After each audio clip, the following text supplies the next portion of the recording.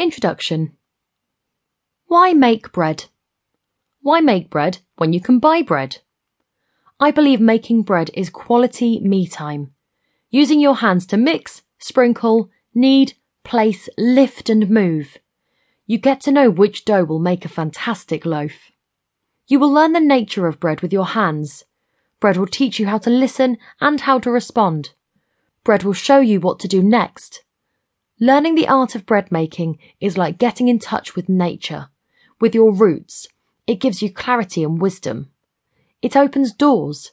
It feeds, nurtures and nourishes the body and soul. Learn how to make bread and let bread teach you.